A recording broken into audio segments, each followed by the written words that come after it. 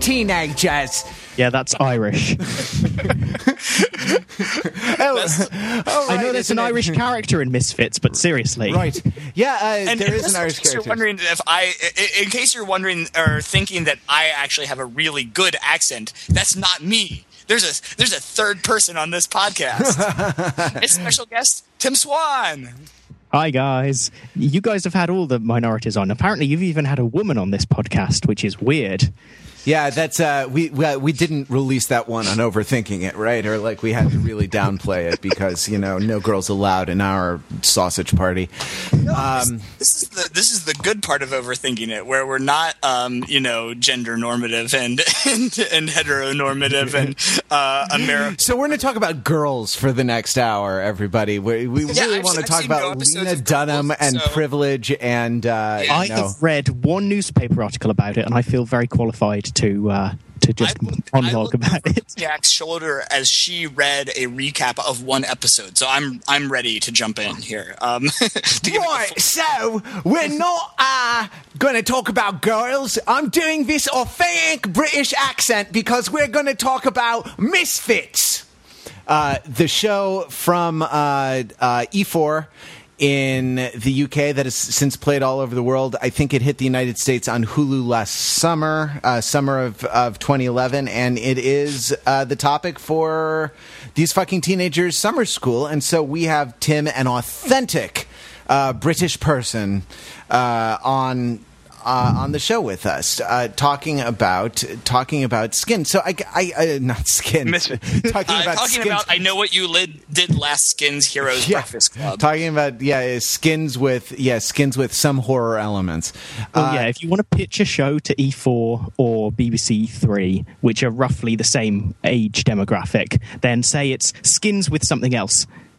Skins with vampires, skins with superpowers. You'll probably get a commission. Skins with vampires. Skins with advertising executives. In the 60s. In the 60s, yeah. That would be funny. So I guess we should go to you first, because there are things in this show that seem sort of irreducibly British, right? Like, and that we might need a little context to understand before we even begin. And as we do with every new show, we'll go through our syllabus and sort of ask we'll interrogate the show for the normal TFT concerns. But what do we need to understand just off the top of your head that us as Clueless Yanks, though we do very good accents, need to understand about skins that we don't yet? No, and here I make the mistake again. Need to understand about Misfits that we don't yet. Yeah, you're highlighting something very kind of Freudian there, but they come from a similar space apart from the superpowers. The first thing I noticed when I put on this show, which I watched for the first time today, although I'd seen a lot of the adverts and heard a lot of people talking about it, read a lot of the reviews, was the tower blocks that form actually like a huge part of the scenery. There's one panning shot in a later episode where you see they sit by the lake all day, it seems, but then apart from the community centre, there's just like tower block, tower block, tower block, tower block. And I don't know how much like poor quality high-rise living you guys get, because that seems to me a very British thing, but that might just be one of those cultural prejudices. I have no idea how it exists in season 1 and 2 of The Wire. That's the only other place where I've seen them. Is towers. Well, so are these kinds of tower blocks? Would these be like council homes, or are these just like shitty? Are they not necessarily? Because that's kind of that's how I read them, as that kind of the high-rise projects in The Wire. Yeah, and that's why I joked about The Wire, is that I view that as in the U.S. that would be glossed as like projects, right? But that's what I kind of read that visual cue as. But is that the wrong way to read that visual cue? I assume that they are council houses, which I guess are roughly analogous, although with at least previously a lot more state involvement than projects. I don't know quite how projects work. How many private landlords are involved in that? There's not. I mean, I don't. It varies a lot, and I'm actually don't know a lot. But it's pretty. Housing projects are generally pretty state run as well. Okay, very much analogous. Although now a lot of it is privatized and turned into association housing, but it has the same social connotations. We're talking about poor quality. A lot of stuff is broken. I bet you that none of the lifts, for example, in those tower blocks work. Vandalism, lack of safety, lack of kind of public ownership almost, even though technically it's got X number of residents who share it. None of them feel responsible for it. Right. I mean, that's almost like prejudicial, but in general, this is like criminological, sociological stuff on that. A lot of graffiti, a lot of vandalism. So, and all these guys, well, I say all these guys in the show are coming from them. That's not strictly true because, what's his face, the main guy? Nathan, that's the one, lives in a pretty normal, I mean, probably kind of lower middle class looking house. Well, doesn't live, but did live there. And we're not quite sure where Simon lives. But, you know, Kelly, who is the kind of key class touchstone, I guess, will probably live somewhere like that. And actually, I think we see her going to a flat. Yeah, could we actually in terms of before we kind of go into the class dynamics and how that kind of intersects with these housing blocks? Where is the show set? Like, where is it filmed and where is it supposed to be taking place? Because that's something that's not apparent to me from the 3 episodes that I watched. I assumed that it was London just because it was kind of densely urban, but in terms of kind of regional accents, it wasn't really clear. They didn't seem especially northern. Production was filmed in southeast London. Okay. And I think you can see you can Google Maps, at least after I watched it, I went and like Google Maps through location, which is, East London, right? Which is very much that kind of somewhat run down until the Olympics came and then just bulldozed the things. You know, housing poorer areas. So I guess that felt naturally where it would be for me, London, because it's got that dense urban feel to it. People of different backgrounds. I guess it's kind of, there's a lot of kind of ethnically different, class different backgrounds in London. And although that is true in places like Birmingham, Manchester, other big cities, it's still, I don't know, it had a character that felt more like the capital than anywhere else. Right, and that was my assumption. It's hard as well. to kind of explain why, but intuitively it felt like London. And again, as we were just thinking about the kind of comparing and contrasting that we kind of do when we introduce a new show, and like in contrast, Skins is set in Bristol, if memory serves, right? Which is a very middle class area, really. Yeah, exactly. For the most part.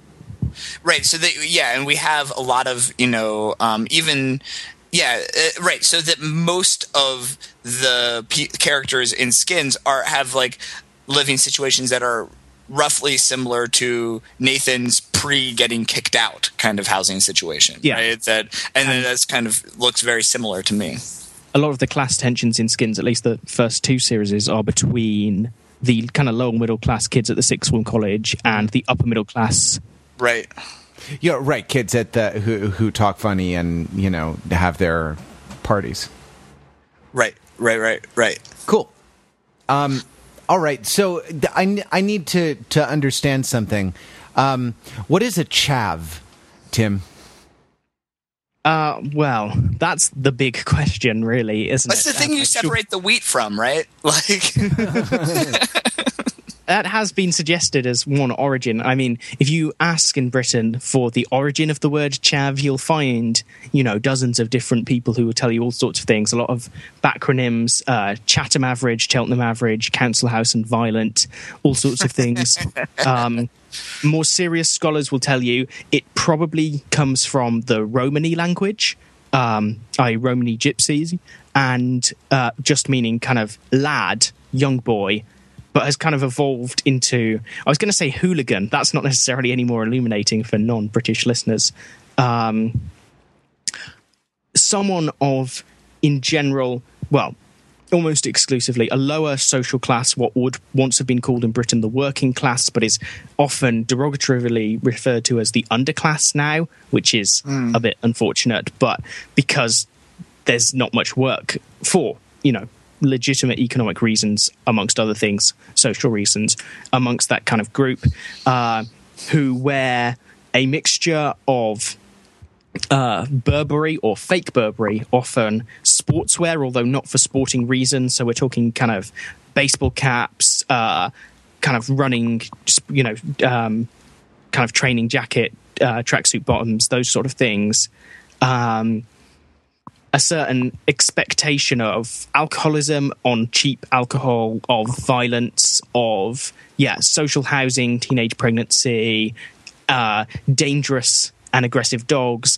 It's a stereotype that maybe no real examples or very few real examples exist, and then it gets all mixed up with people who kind of self-identify in that direction. So, for example, recent, I'm going to say X Factor, but don't quote me on it, success Cher Lloyd, who kind of was someone who played on that image, coming from that background to kind of create a, I don't know, almost Keisha-style image of edginess to sell music.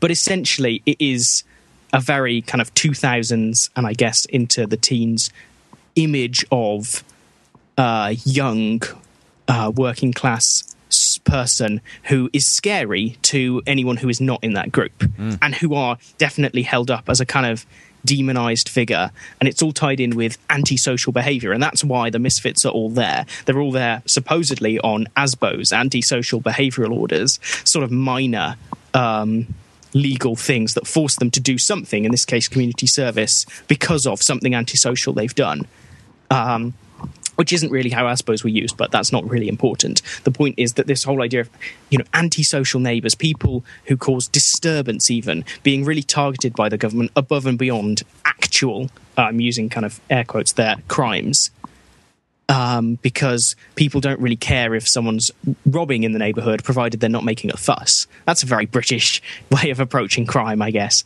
And so... you have kind of fear of young gangs, but in this case manifest in this particular fashion look. Mm-hmm.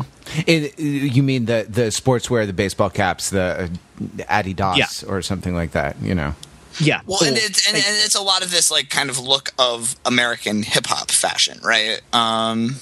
Yes, definitely. I think it takes that influence, and yet it doesn't feel quite the same being worn in that way. It's not necessarily worn with such a kind of sense of, I hesitate to say swagger, but I can't think of a better way of putting it. So is it? It's maybe a Romany word originally. Does it have anything to do with like Romany gypsy culture or like traveler culture or something like that? Like, is there an ethnic dimension to the derogatory, to the kind of pejorative use of the term? I would say there was an ethnic dimension to it, but that wouldn't necessarily be applied to Romany or indeed Irish traveller culture, maybe more towards the Irish traveller. I mean, we're in a real mess with this at the moment, thanks to Channel 4, who brought us Misfits, have also brought us My Big Fat Gypsy Wedding, a documentary about the lives of travelling people who are amongst the most dispossessed, poor and undereducated kind of social and ethnic groups in the country. But hey, some of them have extravagant weddings with big dresses, so let's make a TV series about that sort of faintly mocks that / makes a kind of feature of it in a quite unhelpful way, because apparently 99.9% of all of those communities, both Irish Traveller and Romany Gypsy, don't act like that. The series has, by the way, made its way to the United States. I forget whether it's on BBC America or whether it's on... It's on TLC. It's on TLC. Oh, thank goodness. I was hoping BBC America wouldn't do that. Yeah, no, it's not. It's on the same show as Bridezilla's and, Say Yes to the Dress or something. Well, that's the sort of place where it would fit, I guess. My girlfriend is going to come in and be angry with me if I get the names of the channels wrong. So I apologize if I was wrong about any of those reality show channels. It probably belongs in the same category as the Shaws of Sunset. the reality show about the expatriate Iranians who live in Los Angeles, which I think has the largest community of those outside of the Persian Gulf, and they outside the Middle East rather, and they refer to themselves as Persians. So the Shahs of Sunset, Persians. My Big Fat Gypsy Wedding, the traveler culture. Okay, good, but then it's not. It has fetishized, blown out of proportion. But I would say no. The ethnicity is almost invariably white British, essentially. Despite the origin of the word. It passed into popular culture, possibly in Chatham, where there was a larger than average Romany Gypsy population, and so were more likely to pass on their particular words. Well, I think that, what's interesting when we're talking about this ethnic dimension, I think that maybe one other preliminary before we kind of jump into the meaning of this identity and why that's important in this group of characters is that, how does Chav culture interact or not interact with black subculture in Britain, because again that two of our 5 characters are I keep wanting, it shows how ingrained American political correctness is. I keep wanting to say African American, and that's not right. And so I was struggling to find the right politically correct term for the of how to talk about race in this context, because it seems to be relevant. If you really want to say British Afro-Caribbean, by all means go ahead, but it's a bit of a mouthful. I don't. Boy, that's making my post-colonial guilt feel just right. So British Afro-Caribbean. Yeah. Oh boy, I feel everythth's okay now. There are no problems. It's a post-racial world, right? It's a post-racial world. So whatever. I'm colorblind. It's cool. It's a post-racial podcast. We have a British person on it. Yeah. It's a post-racial, post-colonial podcast. Yeah. Right, because there are Americans on it, and we used to be a colony. Therefore, we are. Exactly. So we're letting the healing begin. In a way, it's a post-colonial podcast. But yeah, I guess I'm not sure how much interaction there is, because I think it's really hard to tease apart, because obviously kind of Chavs feel to me like a descendant of one of the things I've just been thinking about really between watching this show and starting the podcast was the other Channel 4 show, This Is England, which was a film first, and then it's going to be 3 follow-up TV series, 2 of which have already happened, which is all about skinhead culture and how kind of black culture, as it were, got turned from that, the kind of mod thing, into skinhead culture that was then far right and racist. Right. And so this weird kind of... And so a lot of these groups, you end up with kind of them still having the links to the kind of skinhead culture on the one side, but yeah, clearly there's influence from black culture on another side. So I think it's confusing, and I wouldn't care to really pronounce on it much further, because I just... I'm not sure. I guess the music would be more predominantly hip-hop, that sort of music, black origin sort of thing going on there, than, oh yes, we're going to listen to some very, I don't know, white British Britpop kind of stuff. But beyond that, there's plenty of groups that fall into that category without being the Chav group, as it were, if such a group exists, because it is a pejorative label, and it is used as a form of attack against people who would maybe not self-identify that way. So it's only partially valid, I guess, as an idea. Yeah, it's against sort of against working class people. I'm trying to think of a similar kind of pejorative term that we have in America that might be in common use. You know what I mean? And maybe hick is. I was wondering. Yeah, maybe hick is like the closest thing. I don't know, Ryan. You insult people more than I do. What about trailer trash? Is there really a kind of unified culture of people who live in trailer parks of a certain class? Yeah, I was saying. Well, right. Yeah, I was thinking of along those lines. Yeah, but I think what's interesting, and this is exactly what I was kind of running over in my mind, and in some ways, why some of the analogs don't exactly exist, is the kind of relationship between, I mean, there's kind of a threefold, there's kind of three axes or three dimensions about kind of race, class, and kind of urban versus rural, right? Sure. And in the U.S., kind of there, and what I kind of take about chav culture, it is a poor urban white, and that kind of box in the U.S. is relatively empty. Right. I mean, at least in the popular imagination. I mean, shows and in like a lot of the kind of big cities of the East. I mean, due to like the patterns of just the natures of the strong overlap of race, and class in kind of urban poverty in the U.S.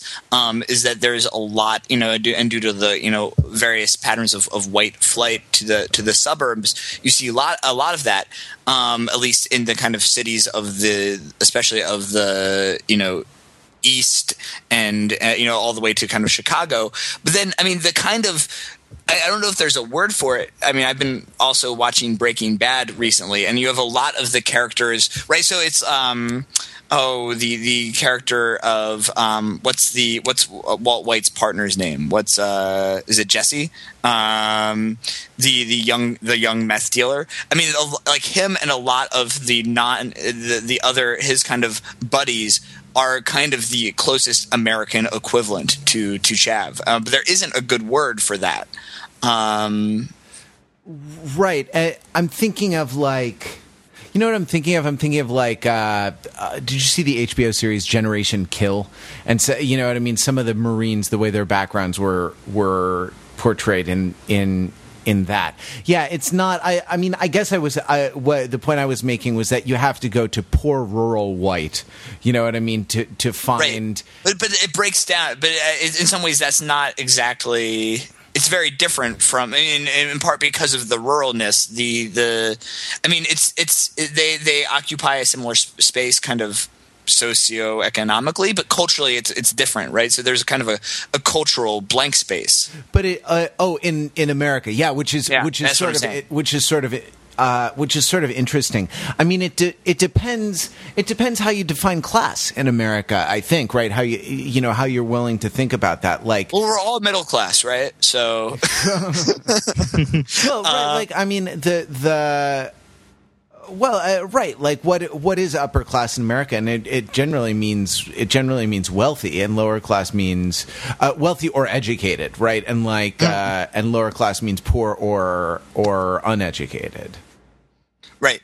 And but this idea of like heredity, I mean, and you know what I mean, as class being a trait that a person possesses sort of innately, like eye color or something, right? Like, sure. It's always difficult to kind of map those discourses onto American society, right? Well, so let's zoom back to Misfits and sort of ask, like, why. I think what's interesting is about that these characters do come from. I mean, again, it's all kind of like, as Tim mentioned, it's kind of downshifted one rung on the class ladder from Skin. So we have like mostly middle, lower middle, and kind of lower class individuals that kind of cut across gender and race spectrum, which is why I think I also. Why I felt like The Breakfast Club was one of the things that's drawn on, right? That you have these students from diverse walks of life that are sentenced to a kind of a lightly punitive social reintegration program. In The Breakfast Club, it was detention, and here it's this community service. This was this ASBO, is that what it's called? And so I guess the question is, I don't know. There is only one question to begin with, Ryan, and you said it earlier, so I won't steal your thunder. Yeah, so I think the question is, well, I think there's, maybe we've kind of done a lot of the ground setting. There's kind of two variations of the central question: is these teenagers fucking, or rather, in what ways is these teenagers fucking or effing, right? To introduce what we kind of discussed in the last show, right? Yeah, I mean now there's a whole like fucking effing continuum, like, and so you have to ask a bunch of sub questions like, is our teenagers fucking? Are they fucking? Excuse me, is they fucking or effing? I'm sorry, Mr. President. Is they fucking or effing? Right, and so certain of these teenagers are fucking in certain ways, right? And I guess that's what you're getting at, that we have to kind of puzzle this out. Do you have a provisional answer, Ryan? No, I mean, I think that it's all process. I was hoping we could kind of get there. I mean, I'm trying to make sense of it. It's a very different, I think what's interesting about the show, right, is, and I'm trying to think about this, I think what's interesting, one way in which the show is different, in which Misfits is different from, and correct me if I'm wrong, really from all of our other TFT shows, is that they don't know each other when it starts, right? And that you have much more of this, like, here's a cross section of, like, at least what somebody's view of like a certain subset of British youth culture is, and we're going to put them in this context and then give them superpowers. It's almost like it's an interesting kind of, almost like they're out there. There's like a control group somewhere that didn't get the lightning storm treatment. Right, and there's some kind of experiment, right, that's happening, and it's very different. That they, rather than Gossip Girl, which there's all of this history, and same with Friday Night Lights, same with Skins, that there is. And same with Glee. This is different. This is one of the starkest differences between the other shows. So I think what that serves to do is it serves to like highlight these characters' status as sort of representatives. You know what I mean? As like symbols of aspects of youth culture, whether it's like online, whether it's like computer addicted youth culture or like sex mad, sex wild. Youth culture, or this sort of chav subcategory we've been talking about, or just traditional smartass, right. Or like good guy. The classic effing teenager, right? Exactly. Yeah, Nathan is an effing teenager, right? Like, he's right. Even when he's fucking, he's effing. Oh man, we have to talk about Granny fucking. That wasn't even on the agenda, and I can't believe that we've gone this long. So we'll put a pin in that. But we have to talk. It's a new first in the litany of in the age inappropriate relationship trope. What was it on the first time we talked about Skins? Someone in the comments a listener compared E4. If Channel 4 is a river of shit, E4, which is like a cable or a satellite channel, involves like custom constructing a sluice to channel the river of shit into your house, and probably paying lots of money for the privilege of sluicing this shit into your house. And so, like, of the race to the bottom, to the sort of brownest and most corn-studded nuggets of turd. Right, like granny fucking is indeed a new low, right? And yet it's brilliant because at the same time, there's this wonderful kind of musical foreshadowing, right, of the girl you will be a woman soon. And I was like, oh, I already even thought that was like funny in the context of like of a sex scene, and then it's like, oh, that's why I get it. It was quite a shock to kind of. I keep forgetting that this is a show that is going to show these things. I was expecting a cutaway or something, but no. No, yeah, Granny. Though you didn't see full on Granny. You saw like middle aged Granny, but middle aged naked people, not something you usually see on these television shows, which sort of revel in the nubility, the nubileness, right? Nubility of their young flesh that they're showing, right? Well, and the show still does that. Yeah, exactly. I mean, and in terms of like, there's horror of age, and then in the third episode, there's horror of disfigurement when some of the characters are losing their hair. Right. I mean, that's not a very big disfigurement, but it is a form of disfigurement.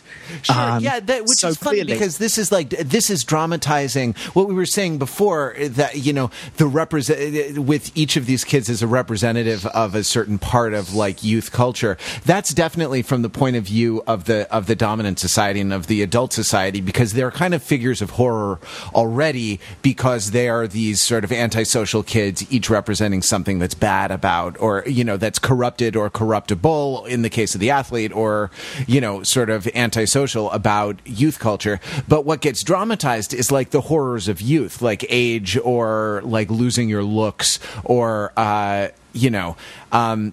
or sort of, I think, not being special. I think like Nathan, like not discovering, and of course we've all like read on Wikipedia that he's immortal, right? Like, and will get killed and come back. Nathan doesn't die. I've made him die. We're really working out every permutation of that infamous hashtag and statement. Wow. I've made it kind of a personal note to myself to never mention to you, Ryan, anything that I care about. Yeah, I know. I will just. Oh! By the way, in case you guys are not all caught up on Mad Men, Lane dies. So hangs himself in his goddamn office. I know, and not to take us on a digression, but here's a digression. Ryan, Mad Men is killing it this year, right? I know.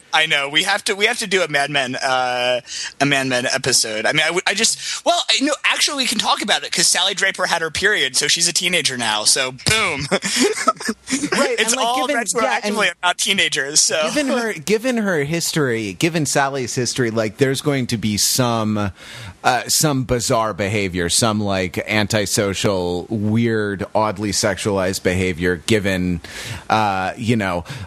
seeing Roger getting a BJ a couple weeks ago, and like it's gonna there's going to be some really unpleasant mustache riding involving Glenn's nasty little crustache. She's gonna ride the crustache. And TFT podcast, bringing the sluice of sewage right into your ears. You had to go out of your way to download this podcast, right? So anyway. This is your reward. I think that's right.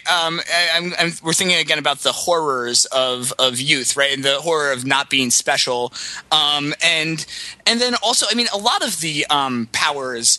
It's interesting that we call them powers, right? And this gets back to, on the one hand, we want to read this. It's so amazing that once people get, the superhero genre is so powerful that we want to think of these as superpowers. And yet most of these are actually kind of super disabilities. Right, shitty powers. Like the invisibility one, which is like a metaphor for what? Social invisibility. Mm-hmm. It actually kind of turns it on its head, because it turns out to be very useful to turn invisible if you're trying to cover up the killing of your community center supervisor. You're right. We'll see some surprising non-nudity. Yeah, exactly. Yeah, I mean, it'd be kind of a creeper. I don't want to jump straight in with the power perversion potential, but like a lot of these powers get sexualized, as it were, quite quickly. Like obviously, Alicia's power, it is kind of hesitate to say purely sexual, but it's a sexual power essentially. Yeah, but it doesn't take long for Simon to use people into these like big veiny penises, right? You see, like when she actually turns people into like pure boner, right? And it's like Buffy the Vampire. Yeah, exactly. Their veins start doing. It's like the way the vampires were used in Buffy the Vampire Slayer, but even more on the nose, right? Like, because it's not like being ravenous and out for blood is kind of like being a horny teenage boy. It's actually like being a horny teenage boy is kind of like being an oversized engorged penis, right? Yeah, it's like meth roofie or something like that, right? And this is like meth roofie, the newest comic book from from TFT Press. Yeah, and it's hers is almost a punishment, as though, like, before the show I was talking about, like, I don't know if you've ever been like punished. I never was, but like with drinking too much, when your parents catch you drinking, like, oh, you like drinking, finish that fifth of whiskey, you know what I mean? Let's have a 12-pack of beer on top of that, you know what I mean? It's like sort of taking her simultaneously, like, longed for and feared trait about herself. Longed for because it's great to be attractive, and feared because what if I'm nothing more than attractive? And kind of amplifying it to the point where it is this kind of living hell of punishment for, being a bad. It's kind of a like manifestation of slut shaming, right? Like it's a punishment for being an aggressive, sexy woman. Yeah, I almost felt it spoke to kind of. I hesitate to say. I keep saying that. That's my catchphrase. That's a terrible catchphrase. Like being a woman in general in these kind of sexualized times, a young woman. Because, I mean, the camera sexualizes her. There are some shots where you feel like you know what you're doing here. You're approaching her as if she's reached out and touched the cameraman through the fourth wall. And so, like, her curse is that she is always an object of desire, and also that it's always going to be told to her that it's her fault. And she gets this kind of revelation at some point where she's nearly been raped in the car by the annoying self-righteous charity worker and Curtis. And it's kind of horrific because Curtis comes to try and save her, and as soon as he kind of touches her, because she hasn't ever read... She needs Simon to tell her about X-Men. Apparently the clue, if you're being a sex rogue, as it were, is to... That's what I think of a power as. Sex rogue. Wear gloves. Yeah, no, you nailed it. Yeah, yeah. That's awesome. Yeah, go on. But is that she is always going to be blamed for it because it's her power, even though she has zero control over it, and it came, of no choice. Right. With great sexy power comes great sexy responsibility. Except it shouldn't, but it does. Right. No. Exactly. It's yeah. Yeah. I think it's interesting. I mean, it's interesting that at least a number of these powers play a lot with with the ideas related to free will and volition, right? That and I think hers most obviously because it's both she. Like, people are attracted to her and want to bone her regardless of whether she wants it or not. And conversely, that's the kind of the thing about Curtis, really wants to say, no, I want to do this and mean it, right? That the fucking in this sense is meaningful because you both want to do it, and so that like the removal of that or the barrier that places is really is important, and I think that that also in some ways plays with Curtis's power, which is this kind of time manipulation / kind of alternate timeline choosing, right? That he is given, like, in some ways super will, right? That that he basically like slows down time / jumps into other timelines, and is able to kind of resplice the tape. So whereas like Alicia is like super like constrained and like actually reduces the free will of everyone around her, then Curtis, other than in those circumstances, like when his like super slow motion kicks in, it gives him extra will and more volition than one usually has. And it also participates in this sort of discourse about responsibility that gets foisted on teenagers a lot, where it's like, you know, that one moment, that one choice you make, which is the sort of, that's the like the Star Trek theory of timeline. You know what I mean? That like, you know, it goes back to like one little change, one little binary. Yeah. These are called in political science, like in sort of historical institutionalism. These are called critical junctures, right? That there's an idea in I think it's like Paul Pearson, the political scientist that's written about this. This idea that there are these like turning point moments that then unleash what were called path dependencies. So that there's one kind of choice that then leads to all of these different choices, and you kind of understand the evolution of institutions or political equilibria through like looking at the branches of these various critical junctures, right? And so that it is in this, right? His power only kicks in at the critical junctures, like, right. And it's part of the. I mean, we talked a little bit. We investigated a couple episodes ago the idea of like the economically determined category of being a teenager as this time of like social and relational experimentation, a time when it really sort of doesn't count. But I mean, the thing that's so infuriating about being a teenager is the bad faith of everyone around you swearing that it does count when it doesn't, or that it doesn't count when it does. You know what I mean? And so this kind of like brings to a head that sort of discourse about sort of about responsibility and choice and will, as you say.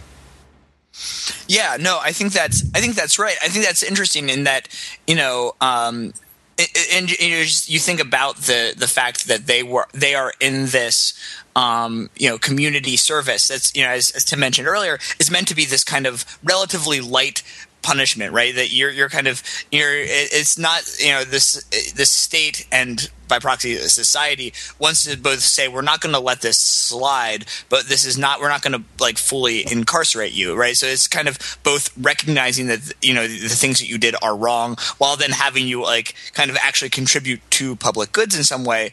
And it's meant to be this kind of like light thing, you know, and part of that is that, you know, you are teenagers, so this is part of the learning process, and that, you know, I imagine there's some kind of theory here that, you know, in the process of doing this work for society, you kind of reintegrate.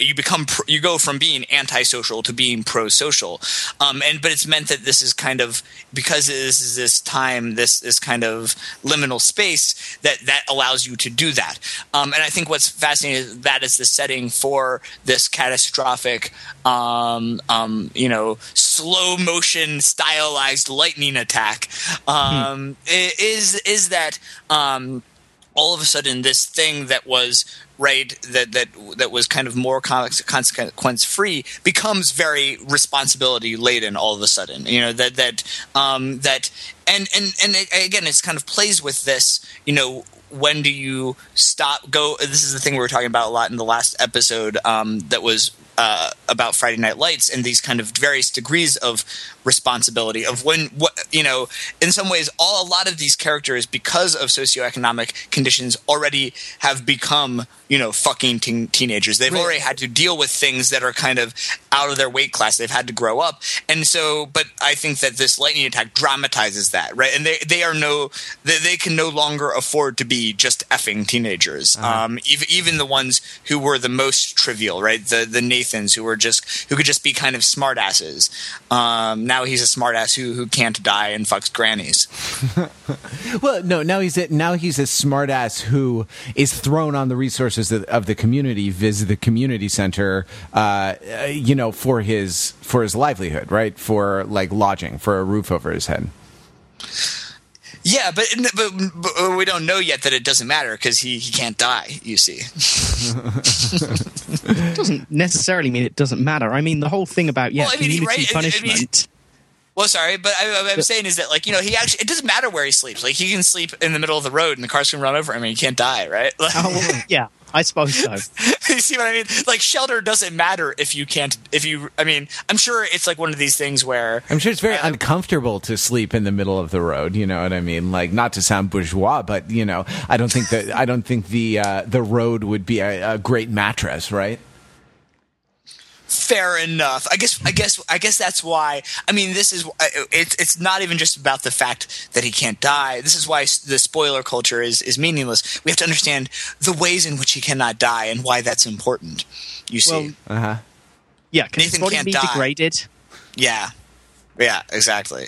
The one power that we haven't talked about a lot is Kelly's power. Yep. The ability to hear others' thoughts. And I think that that's a really interesting one in that it's also a power. So it actually, what it made me think of is I didn't watch this show a lot, but there was a short-lived show on ABC in the U.S. called No Ordinary Family. Yep. Right? This is the Michael Chiklis's, I believe, first post Shield gig, and it's about a family that it also gets superpowers. I think it was like during a plane crash in Brazil in the Amazon. But the teenage girl in that show, in this case it's like more like an incredible setup, and there's a family with superpowers. But there it's also a teenage girl who has the thought hearing power, right? And I think that, I mean, for me, that resonated a lot with this kind of the social uncertainty of being a teenager, right? And it's interesting inverse of the kind of hidden information and hidden motive problems that are so pervasive, especially in Gossip Girl. And so I thought this was like an interesting. I mean, it's interesting that is like that teenagers in general are associated with the symbolism of that power of so much of your energy as a teenager, and I think it's probably meant to imply, especially as a teenage girl, is spent on trying to figure out what somebody is thinking or what they mean. And so this is, again, a little bit of a power, but it's mostly a curse because it's just then it turns out because it actually interferes with your fucking. You know what I mean, right? Like when she's her fiance is she and her fiance are boning at the end of the first episode, and she can't she can't maintain, right? Like, because if you really knew what everyone was thinking of you moment to moment, especially when you're boning and are at your sort of most vulnerable, literally and figuratively naked, right? Like it would just make life impossible. Make boning impossible. Make granny boning impossible. Well, yeah, how come it's... I almost thought, how come Nathan saw the truth at that point, which I know is distracting. Thinking of Kelly's power, I think it is interesting that she's the chav girl, because you kind of saw it already. She ties her hair right back, and she puts on a lot of makeup, especially foundation, which is considered this kind of chav girl look, but it's also very much sculpting her appearance and sculpting what people think of her, because they see her and they think chav and they think all of the associations. They always think, oh yeah, she can get us a gun, she can get us something that we need stolen, and she spent kind of her life up to that point shaping what people think of her and controlling it, or so she thought. And I think that's interesting because that itself is you think about it's both it's the kind of thing that can lead to a certain kind of isomorphism, right? So that in some ways, right, because what it reminds me of is snakes or insects that have the markings as marking them as being poisonous, right? If you have that chav look, then you're socially poisonous, right? And you don't even need to have the poison, right? It's like the snakes that and that's the meaning of of isomorphism, is having the outward form of a certain thing without having the function, right? So that you can look like a poisonous snake without being poisonous, and that on the one hand that can have a deterrent effect, but then it can also kind of backfire in that if people call the bluff, or it leads you into certain things, right? So that I think that kind of her power interacting with that kind of, right, is this kind of social game theory involved in both this relationship between the inner and outer life, right? It's basically the poker game of teenagerhood, and now she either got an edge on it or a disadvantage. Well, both. I mean, I think it Both, goes to yeah. it goes to. I mean, it goes to the sense of these things being kind of simultaneously longed for and feared, right? Like invisibility or immortality, for that matter, or extreme desirability, right? Like that they're not superpowers; they're kind of mixed bag powers, right? Yeah, it's very monkey's paw, right? It's very much sure. It's a very kind of I'd be careful what you wish for kind of situation. I mean, it's interesting, except for Curtis's we've yet to see the downside of being able to change the course of time. Although I think episode 4. Exactly. I was just going to say. I was just remembering that the preview of episode 4 seems to indicate the perils of messing with the timeline. So right. I think they're all going to have a monkey's paw kind of characteristic to it. The Sound of Thunder realization, right?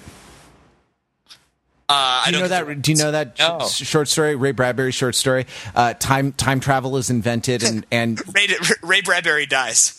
By the way, guys. Too soon? Right, like a Sound of Thunder. Never mind what the title means. It's a motif that runs through the story, and ends with the I think the narrator dying, but he's a tourist, a time travel tourist, going back to the time of the dinosaurs. And though he is warned not to, he steps off the path and, unwittingly kills a butterfly. And he goes back to the future and finds the future unrecognizable because unrecognizable and dystopian because he stepped on the butterfly. Yeah. Also, isn't it specifically that they go back in time so that they can hunt dinosaurs as big game? Yes, and the idea is that the dinosaurs are selected precisely because they're about to die. A tree is about to fall on them, and so it doesn't hurt the timeline if you kill the dinosaur right as the tree is about to fall on it. Good old humans. Yeah, right. But stepping on the butterfly, will make English words be spelled strangely, And if you watched the 2005 or 6 film adaptation, lizard monsters appear in Central Park. How do you get a whole movie out of? There's with difficulty. Yeah, there's one tiny point in that short story, but it's done. It's done in The Simpsons as a Treehouse of Horror episode. Anyway. You want to talk about granny fucking? It's the time to circle back and talk about slipping granny, the fat one. I mean, I think we, what else remains to be said? I think we said we were going to put a pin in it, and then we just proceeded to talk about it. I mean, I think actually even before, I mean, I think maybe the more kind of content filled area. I mean, I think one of the major things we haven't touched on is the probation officer, actually. I guess maybe where we should kind of enter the granny fucking is less for the kind of, we kind of talked about the age inappropriate angle and the kind of, the dumping the sewage right into your home angle. But I think that there's the other thing that, just all of the age inappropriate relationships in TFT shows indicate is something about the relationship between generations, right? And kind of this generation and power, because that, inevitably, that either there's a variety of types of relationships. In the world of Gossip Girl, often the parents replicate a parallel social world to the kids, right? And don't really have moral authority. Or what were you going to say? Well, what I was going to say is that this is also the first TFT show that kind of hasn't been at a school, right? and the idea of school, the idea of education is that it's sort of forward looking and focusing on teenagers as sort of pre-adults, taking on more and more adult responsibilities. And these but the teenagers, I think, by being in a community center or being sentenced to a kind of lightly punitive, was that just a light dusting of punitive? The light dusting of punishment that they're subjected to kind of shifts the focus to them as these guys could be teenagers forever, right? They could, they're not really pre-adults. We're not grooming them. We're not rehabilitating them. You know what I mean? Well, and I think Sally is grooming one of them, but. Yeah, exactly. Well, right. So it's like the first of many kind of holding cells that they will be in, right? Yeah, like Tim Riggins, who goes to jail. Yes, Tim Riggins goes to jail. But you know what I mean, and so that something is revealed about the relationship in between the generations here that is sort of predatory, right? That is to say, these youth who are kind of boxed in this social box of youth, or in this kind of social prison of being a chav, or in this sort of social prison of social service, of community service, they're being sort of preyed on in some way by the society here represented by the probation officer. You know what I mean? They're sort of being hunted down and killed, or at least something unique about them is being they're trying to eliminate something unique about them. Yeah, and it definitely is. It's interesting. I mean, for me, I guess maybe I always think of this, but I saw that, and it for me, thought about this. It's this fear of the unrestrained state, right? That you go from having a state that is kind of benevolent and constrained by some combination of institutions and social norms to one that is just unbridled power, right? And is the it's the breaking of, it's we've talked a bit about in various other contexts about Madison and the Federalist Papers, right? That you first allow the state to control the governed, and then oblige it to control itself, and it's no longer obliged, right? And now it's just trying to kill them and punish them for sucking so hard, right? And in his right, it's very interesting because it's sort of a little bit of this,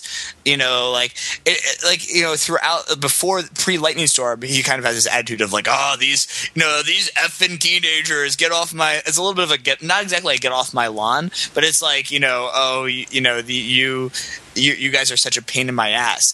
And now it's and I've now had enough, right? He's mad as hell and he's not going to take it anymore. And so it's the state and kind of the adults in general just wanting to it's I feel like it's representing this idea of it's no longer worth it to use authority to shape them into something, right? And it's kind of recognizing this open secret that these youths are not really getting reintegrated, but it's just kind of stringing them along. And so he's kind of cutting out the middlemen, or just taking it to the logical conclusion, right? It would be as if it's because Omar is always already dead, he's just going to kill Omar rather than allowing him to get shot by Kennard while buying cigarettes. Buying a pack of Newports. Yeah. You see what I'm saying? Yeah, I do. I mean, I think this idea of unrestrained state power is very interesting because, in our other shows, the fucking teenagers have recourse to institutions usually, or also to social norms. I guess more in the case of power of some kind. Yeah. Have some kind of agency, some kind of way to exercise power. They call their buddy their uncle's friend the police commissioner or something like that. You know what I mean? That is, you have an in to power, and these are these fucking fucking teenagers are entirely abject, in a certain view of agency. Yeah, because they keep going to this community service. It doesn't seem like somehow they're compelled to carry on. And yeah, that dichotomy of the state wanting to either kind of control or destroy must kind of, in a way, run down the heart of anyone working in that kind of correctional area. Whether you want to reform someone or punish them is a really hard thing to work out. And it seems to be a huge issue we're trying to work through in our country at the moment is, like, should we be sending as many people to prison? Because some of us want to punish people and some of us want to reform people no matter what that really involves. And if it doesn't look very much like punishment, some of us don't mind. And I think it gets answered very firmly in the first episode. It's like, well, these guys were sort of being reformed in appearance's sake, but in reality it's punishment. And also, their probation officer has crossed the line, and then her husband, his wife, who is also a probation officer, is going to step into his place and continue working with them, but secretly believe that they are kind of her enemy. Right. It sort of dramatizes the bad faith in the system. About you know what I mean? It dramatizes the sort of ulteriority in the system where something purports to be one thing, but in fact is another thing. Which is also, I mean, that is. Right, though the kids are sort of horror figures of youth culture, are sort of grotesques of youth culture. The Wolfman, right, probation officer is also an adolescent fantasy, right, about what grown-ups are really like, or what the grown-ups really want of me. So I think I think as far as like where the narrative goes, we're really in the kids' heads. And not the society's heads, not the society's head, right as the narrative unfolds. Yeah, and again, it's interesting because it in this case it sits interestingly alongside Skins, where I think and this is again where I think the class contrast comes in really importantly, is that in some ways in Skins, one thing that we talked about a lot is that the parents are kind of absent and or kind of comical, right? Comically misguided, but not harmful. But right, there is this like fully fledged youth society that like really doesn't that doesn't really concern them, or it can be manipulated, right? You think about like the initial scene of series 1, episode 1 of Tony playing the prank on his dad, right? Of locking his dad out of the bathroom in the morning, and all these various kinds of things where the parents are just so misguided, and in contrast, and so here it's a lot more. There's this much more heavy involvement, but there's not like a lot of like volition there, but it's a similar kind of disconnect between the generations. Mm-hmm. I think we wrap it up and leave it there. If you have a disconnect that you would like to rectify, if you would like to overcome the unbridgeable gulf between persons, you can email us at tftpodcast@everythingidiot.com or call or text 20FATJOG01. In deference to our international panel and international audience, I'll say it's +1, country code 1, 203-285-6401. USA number 1, baby. And you can like the Facebook page. More people have been liking the Facebook page. Have you been getting the notifications, Ryan? I have. It makes me feel good every single time. I know. So if you want to make Ryan... They like me. They really like me. Oh, you don't know what they're thinking, though. Yeah. Do you guys know how many people are liking it for the wrong reasons? Because my podcast page gets a lot of inbound searches for our episode number 18.xxxxx, and I don't think they're searching for my podcast. Are you suggesting that people are finding us for looking for fucking teenagers? I certainly hope so, but I also certainly hope that they then listen to it as well. How do you think Get overthinking it. Got sidetracked. 20,000 Facebook likes. I mean, you know, they're mostly actually teenage girls. I just figured it was from the really deep, entrenching discourse on the HBO series Girls. Oh, fuck you all. So if you want to make Ryan feel better, you can go over there and like that. You can follow us on Twitter at TFT Podcast. And until next time, we're going to come back with the end of Series 1 of Misfits, which I'm very proud I didn't call Skins that time. The end of Series 1. Skin Fits. Episodes 4, 5, and 6. We may, Mad Men's only got 1 week left in it, so we may do a Mad Men episode, and then much of the summer is still open. So we'll be back next time to talk about chav culture, to talk about granny fucking, and really just to say granny fucking over and over and over, to talk about rehabilitation versus punishment, and the organization of society, to talk about the unbridled state stalking its prey, its nubile prey, ravenously, to talk about the presence of boobs on these E4 shows, but mostly to talk about these fucking teenagers.